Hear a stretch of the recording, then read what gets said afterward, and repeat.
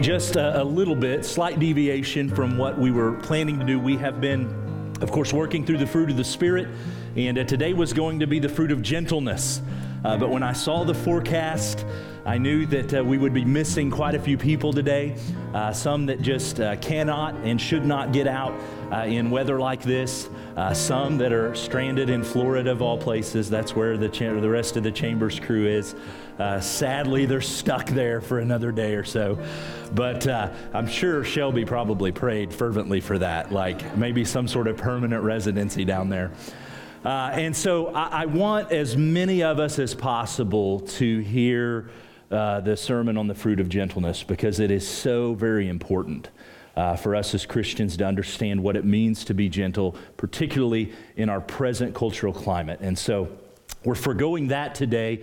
And one of the things that has bounced around in my brain is talking about humility in conjunction with the fruit of the Spirit, because humility is really this thing that undergirds all of it. We cannot love, we cannot have joy and peace and patience in any of the fruit if we are not humble people.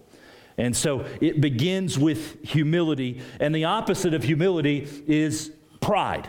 And so what pride does is pride stands in the way of us being humble. Pride stands in the way of love. Pride says, I don't want to do this. Pride will look at the fruit of love and say, I don't want to love you, I want to love me. Pride will say, I don't want to be patient with you, I want you to do what I want you to do right now. That's what pride communicates. But it also communicates a couple of other things as well. Even if you're potentially eager to do the fruit of the Spirit, pride will convince you that you don't need that fruit. Pride will say, you love enough. Pride will say, you're patient, and it will create blind spots in our lives so that we don't see that we are being harsh with others, that we are being short-tempered with others. Pride conceals and pride covers those things up. Pride also does this. It will convince us, even if we want to grow in love and joy and peace and patience, it will convince us that we can do it in our own power. You can grow in patience by yourself. You don't need the Spirit. And that looks like this, which often manifests itself in my life, a lack of prayer. A lack of prayer is a communication that says, God, I can grow in patience myself. I can be the best husband. I can be the best pastor. I don't need your help in this particular endeavor. Pride has taken over there. And so I hope you see, just as we kind of get going here, we're going to cover some stuff. Some of you have probably worked through some of this material with me before. I just kind of pulled this together. But I hope you see that pride is the enemy of the fruit of the Spirit. Pride is the enemy of humility. And so today we're going to look at how we can kill pride and how we can cultivate humility, therefore cultivating love and joy and peace and patience and all the remainder of the fruit of the Spirit. If you would turn with me, we're going to get started in Isaiah 66.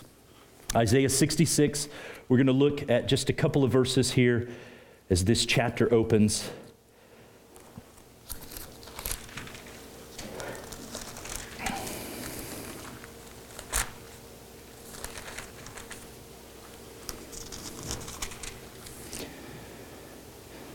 And if I freeze up here, somebody just come kind of whack me in the head, because my notes are a disastrous mess this morning. And so I may just get stuck like this. And so I may need some assistance.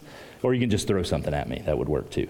Isaiah 66, 1 and 2. These verses are beautiful. Thus says the Lord, heaven is my throne. We just sang about that, right? He is seated in the heavens. The earth, my footstool. What is the house that you would build for me? What is the place of my rest? All these things my hand has made. And so all these things came to be, declares the Lord. Now let's stop there for just a moment. Let's consider the truths that have been spoken already. His throne is heaven, earth is his footstool. That puts us in a very subservient position to this God.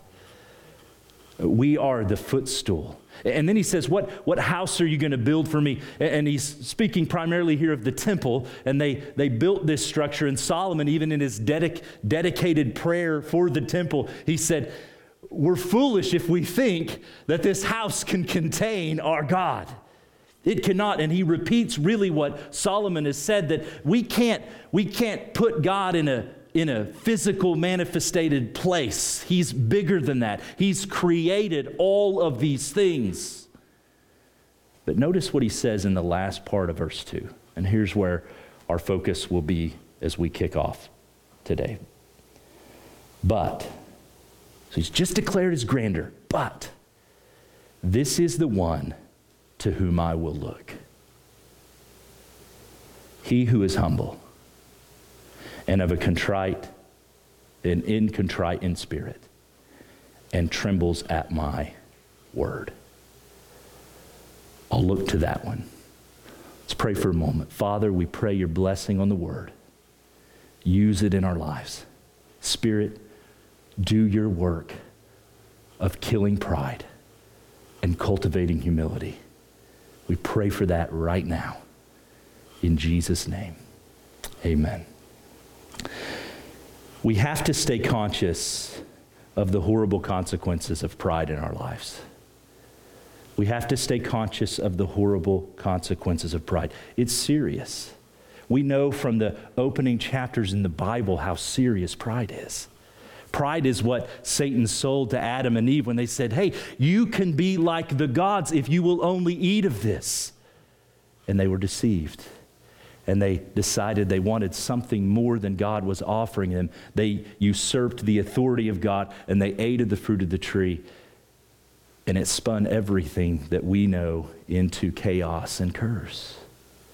Pride has extreme consequences. Proverbs 6, which we read last week when we were speaking of a lying tongue, says this: there are 6 things the Lord hates, 7 are an abomination to him. You know what the header of this list is? A proud look. Somebody who's filled with pride. I love this quote by Charles Bridges. I think you may have it in your bulletin. I cannot remember if I stuck it in there, but here's what it says. Pride lifts up the heart against God, and it contends for supremacy with him. And I love this. He says, how unseemly, moreover, is this sin? A creature so utterly dependent and so fearfully guilty, yet so proud in heart.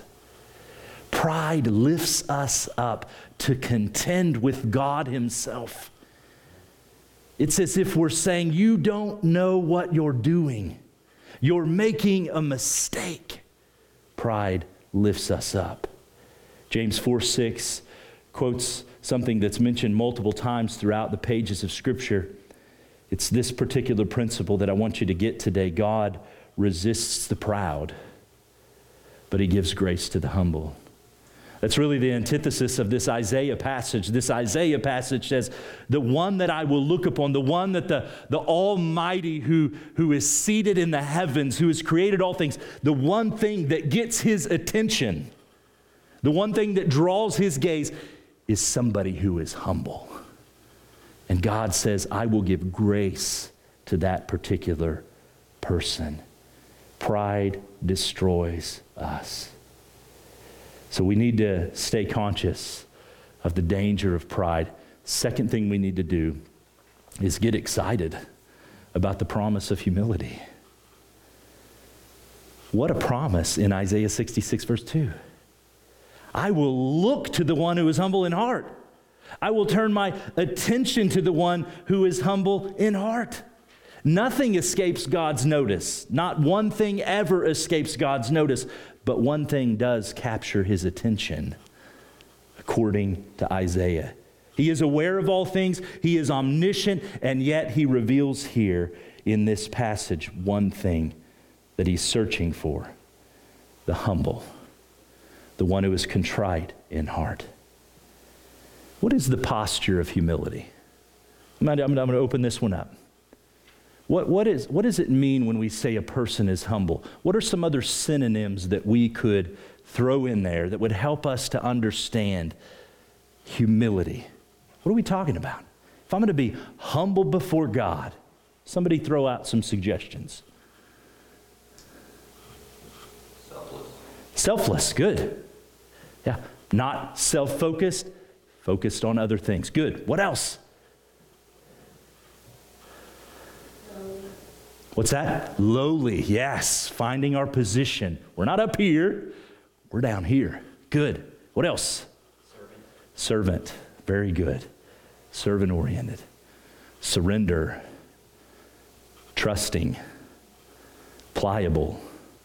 There's all sorts of words that we could use to describe what humility is. We need to get excited about the promise that God makes, that he says, I will look to the ones who are humble. I will look to the ones who are contrite in spirit.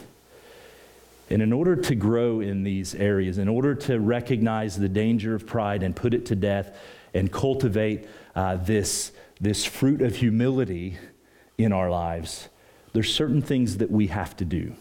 There's certain things that we must accomplish. Just as we covered every other fruit of the Spirit, there's certain things that have to be put off, and there's certain things that have to be put on. John Stott writes this. He says, at every stage of our Christian development, pride is our greatest enemy, and humility is our greatest friend. Think of that. Pride is our greatest enemy, humility our greatest friend. And so in the time that we have together, I want to give you some practical things. And again, these are things that I have shared before, so some of you may find these familiar. These are taken from C.J. Mahaney's book, Humility.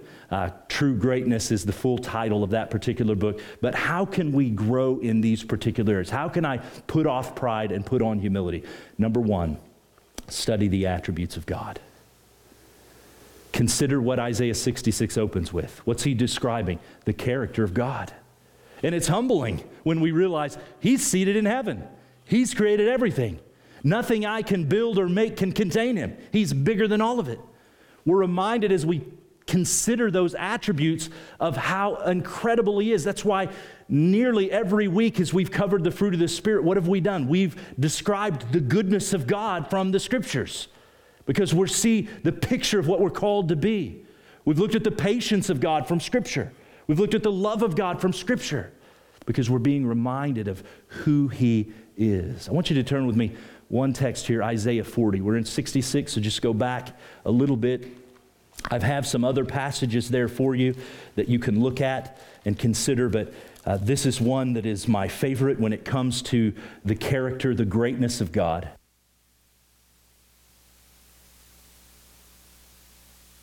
There are many attributes of God we could talk about. This one primarily focuses on his omnipotence, that he is all-powerful. But we could talk about his love, his holiness, his goodness, kindness, his patience. But let's begin Isaiah chapter 40. And I tell you what, let's just start in verse 12.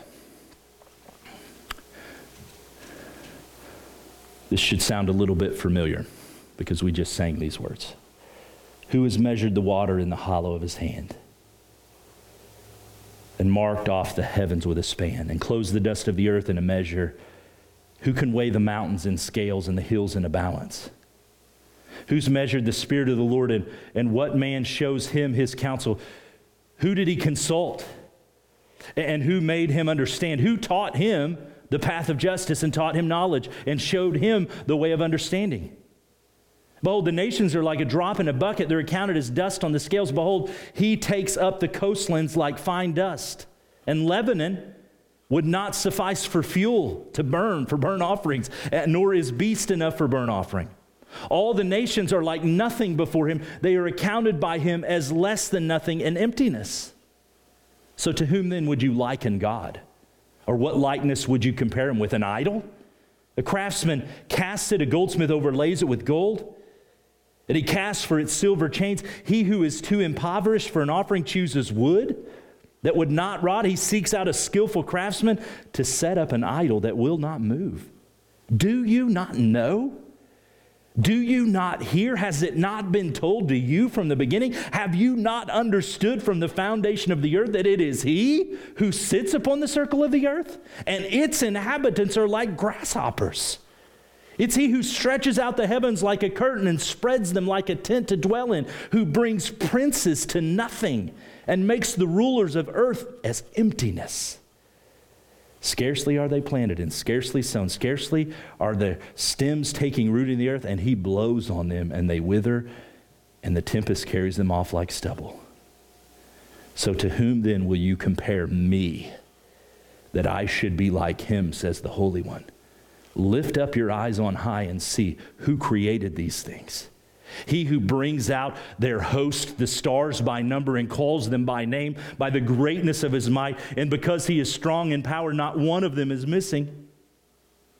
Why do you say, O Jacob, and speak, O Israel, my way is hidden from the Lord, and my right hand is disregarded by my God? Have you not known and have you not heard that the Lord is the everlasting God, the creator of the ends of the earth, and He does not faint or grow weary? His understanding is unsearchable. He gives power to the faint, and to those who has no might He increases strength. Even youths will faint and be weary, and young men will fall exhausted, but they who wait on the Lord will renew their strength and mount up with wings like eagles. They will run and not be weary. They will walk and not faint. Isaiah 40 puts us in our place every time. Isaiah 40 reminds us we're like grasshoppers. Who are we to question God? The attributes of God in passages like Isaiah 40 help us to grow in humility. I mean, it stabs the pride right out of us as we consider His greatness, His power, and our weakness, our limited knowledge, our lack of wisdom. The grand difference between a human being and a supreme being is precisely this, writes R.C. Sproul. Apart from God, I cannot exist. Apart from me, God does exist. God does not need me in order for Him to be. I do need God in order for me to be. We're dependent. We're fragile. No human being has the power of being within himself. Life is lived between two hospitals. We need support system from birth to death in order to sustain life. We're like flowers that bloom and then wither and fade, and this is how we differ from God. God does not wither. God does not fade. God is not fragile. He is great. First thing we need to do if we're going to kill pride and cultivate humility so that we can grow the fruit of the Spirit is we have to consider the attributes of God. Second thing, every day go to the cross. Every day consider what Christ has done for you. When we truly go to the cross, it is impossible to be prideful there, isn't it? As you consider Him taking your place, your sin, giving you His righteousness. What is there to boast in? That's what Paul argues in Romans 3. Why are you going to boast in your works? Your works nailed Him to the cross. It's His work that offers you life now. We have to go to the cross and consider what He has done. I tell you, you can sing some incredible songs there. When I survey the wondrous cross, at the cross, there's some incredible things that we can do just in our day-to-day life that take us there, that help us to be reminded of what Christ has done for us. Look with me at one passage for this point, Philippians chapter 2. Philippians 2. We're going to be very topical today as we bounce around, but Philippians chapter 2, verse 1 is where we'll start.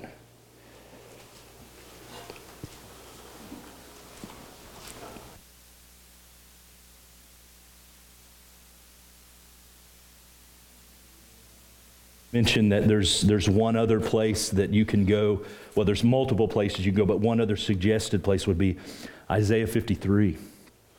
as you just encounter there what Christ is suffering, it's a great reminder. It's a humbling chapter to read. But Philippians 2 sets this up so well and says, if there's any encouragement in Christ, any comfort from love, any participation in the Spirit, affection and sympathy, Paul says, then complete my joy. Be of the same mind. Have the same love. Be in full accord and of one mind. Have unity, he says. Do nothing from selfish ambition or conceit, but in humility. In humility, count others more significant than yourselves. Let each of you look not on only to his own interests, but also to the interest of others. You know this passage because we probably come here once a month, or at least quote it once a month. Because the principles here are foundational for unity in a church. They're foundational for unity in a home. They're foundation for what we're to be in Christ. We're to prefer the interest of others over our own. Love looks like you coming before me. And that's all built upon what? Having a humility in mind. Being humble. Being the lowly person. Being the servant. Being the one who's selfless. All the words that were used to describe. That's what puts us in this particular position. But what I want you to see here is what he does in verse 5. He says, have this mind of humility amongst yourself, that is also, and let me pick up where I'm at here, have the mind among yourselves, which is yours in Christ Jesus. And notice how he goes on to describe, who though he was in the form of God, he did not count equality with God a thing to be grasped. He was willing to let go of that, but he emptied himself. And he took upon him the form of a servant, and he was born in the likeness of men. And being found in human form, he humbled himself by becoming obedient to the point of death, even the death on the cross. I love what Paul does here. He says you should be humble. You should prefer the interest of others, because that's the mind, that's the heart, that's the fruit of Christ. That's what he did. There was no room for pride in him. He laid everything aside. He didn't account his glory in heaven something to cling to, but he was willing to take on, consider the humility of the Creator becoming part of creation. Consider the humility of Jesus' life. Remember the guy who said, Jesus, I want to follow you. And he turned around and he said, I don't have anywhere to lay my head. He had no claim to a home. He had no claim to a location. He lived a life of humility. He was despised and rejected, to pull from Isaiah 53. And then he died the most humiliating death that one could die, hanging naked on a cross. Even his Father turning his back because of our sin. Jesus exemplifies humility. When we go to the cross, that's what we see there. When we consider the life of Jesus, that's what we see there.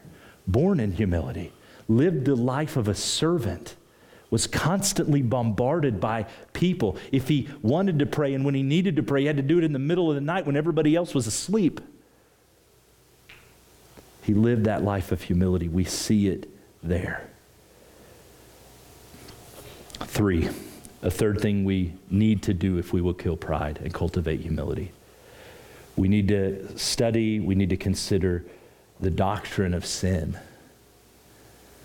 And what I mean by that is we need to understand our own sinfulness. We need to understand our own propensity to choose wrong over right.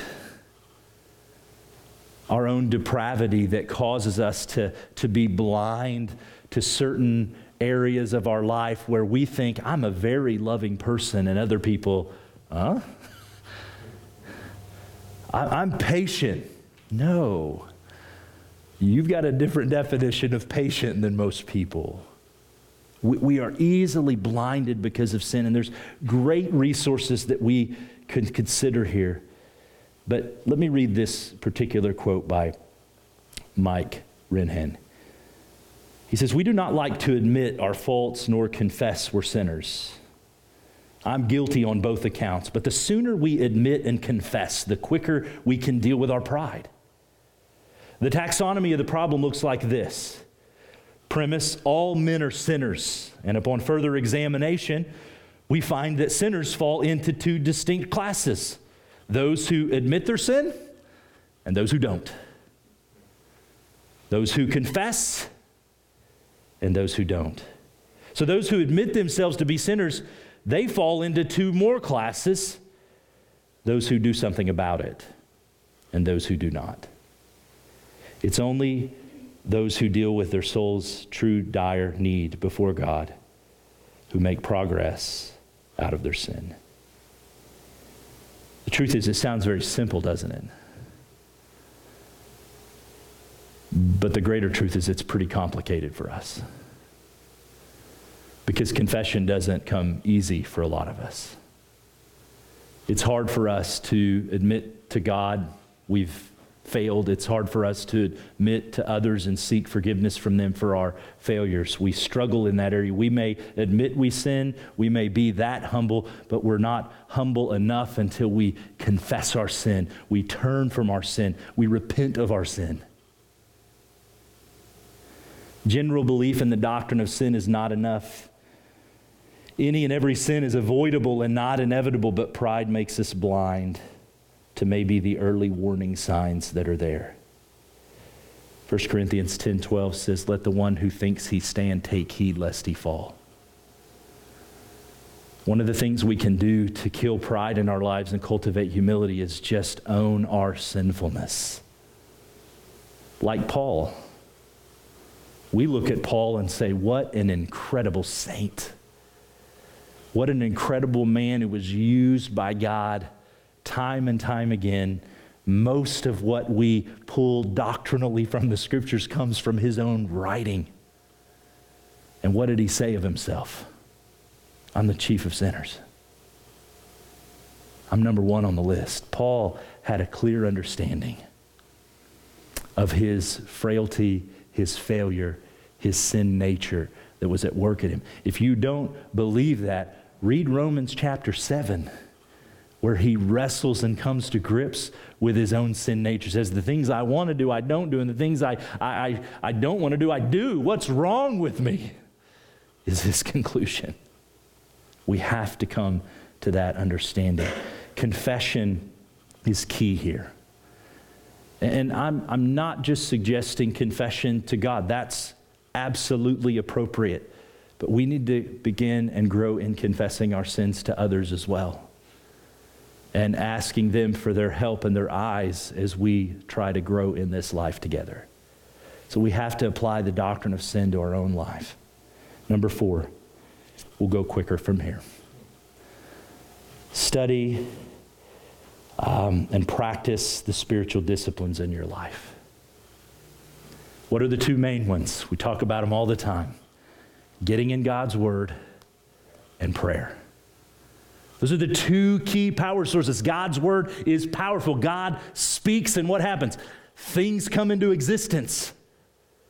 And prayer is what engages in us the Spirit that applies the truth that we've been reading and studying and considering and helps us to grow and actually begin to cultivate love and joy and peace and patience. And as we're talking about today, humility. We need those spiritual disciplines. And here's one of the very simple ways. It's not just that we need to understand the attributes of God. We need the Spirit's help to apply. It's just the act of performing the spiritual discipline that says every day to God, I need you. When you open up your Bible, what are you saying to God? I need you. I need to hear from you. When you're praying, you're saying, I need you to do something in my life. The simple act of the spiritual discipline is an act of humility. It's a statement that you're making. And that's where I said earlier, my failure so often is that I'll just dive in. I've got a spiritual project I need to do. I've got to prepare for some sort of meeting. I've got to prepare a sermon. And I'm the kind of guy that I just say, let's get to work. This is going to be fun. This is going to be exciting. And realize maybe after the fact, but I never really prayed. What's driving me in that moment? Pride. It's my own thinking that I can do this. I can handle this. I am blinded. I am completely incapable. I need him to work. I'm so thankful, just for a side note, that God is gracious and he will work through prideful people like me. He'll still use his word to accomplish things in people's life, even if I, in my arrogance, tried to do it on my own. Oh, I'm thankful for that. When we skip the spiritual disciplines, we're saying by our actions, if not by our lips, we're what we say, formally we would not say it, but functionally we're saying, I don't need you, God. I don't need your help today. I don't need your word today. I don't need your power today. I've got this. That's pride. Put it to death by opening up the word, by praying. Number 5, invite and pursue correction into your life. This kind of goes back to the doctrine of sin. Part of applying the doctrine of sin and having a clear understanding is we need to invite and pursue correction. We need other people watching us. This is the beauty of the church. This is what the church is supposed to be. You're supposed to be watching for me. I'm supposed to be watching for you. I mentioned that much of this material, these particular headline points, are from C.J. Mahaney's book, and I've shared his particular story from his book multiple times where he was in a bagel shop. And he was there, and he was eating a bagel, and he was kind of moving about and doing different things. And he got a glance of himself in the reflection of the window or something, and he realized there's this huge glob of cream cheese stuck to the side of his face. With this beard right now, I get that. My kids are always like, Dad, you got like cheese hanging off your face, and there's all sorts of food. And the point is this: we don't see those things, but other people do. And I need other people to point out those things in my life. It's a blessing, as we talked about even last week, the loyal friend who will smite us, who will punch us, those faithful wounds that they will offer in order to help us grow. We need to invite other people to speak into our lives. Richard Baxter, Puritan, writes this: pride is a deep-rooted and self-preserving sin. Understand that. It's a self-preserving sin. It's out to protect itself, and therefore it's harder to be killed and rooted up than any other sin. It hinders the discovery of itself. It will not allow the sinner to see his pride when he's reproved. Neither will it allow him to confess it if he sees it, nor to loathe himself and forsake it. Even when he recognizes all the evidences of pride in others, he will not see it in himself. If you would go about to cure him of this or any other fault, you will feel that you are handling a wasp or a snake. Yet when he is spitting the venom of pride against the reprover, he does not perceive that he is proud. This venom is part of the nature, therefore is not felt as harmful or poisonous. God, help us to be people who are humble, who are willing to hear a brother, sister in Christ, a husband, wife, a spouse, a friend come into our lives and say, I think there's a problem here. I think there's an area where pride is blinding you. You're not being as gentle as you should be. Your faithfulness is beginning to slip. God, help us to be that humble person. There are many warnings in the book of Proverbs about the stiff-necked, the proud of heart. And I can assure you that none of those proverbs end well for the one who pushes back against the reproof of a brother or sister in Christ. As a matter of fact, in just a few weeks, we're going to be dealing with that as we move into Galatians chapter 6. Once we move through the fruit of the Spirit, Galatians 6 begins with how we are to help others who are overtaken by sin. How we're to be that person that steps into somebody else's life. How we're to bear burdens for others. And I am excited to get to those particular texts to come back to this topic. Number 6. These last ones are pretty simple. You need to use unflattering illustrations of yourself. Learn to do that. Learn to, and I'll just throw in the last one here, learn to laugh at yourself. If you find yourself a person that you cannot express your failures, even your mistakes, if you can't look around and say, you know what I did? I am such a dummy. I fell on my driveway. If you can't express to other people those unflattering things about your life, then there's a pride problem. We are failures and losers at every turn. And we have to learn to embrace that. We have to learn to, at some point, be able to laugh about those things. I'm not talking about laughing about our sin, but laughing about our mistakes and failures that are not sinful. We have to be able to share that with other people. And the last one that I would put in there, number 7, is this: recognize your relative unimportance and prepare to be replaced. None of us are indispensable. You know, we often put in the hearts of our kids, aim for the stars. You can do whatever you want to do, be whatever you want to be. But the truth is, that's not the reality for most of us. We're going to live a relatively normal life, have a family.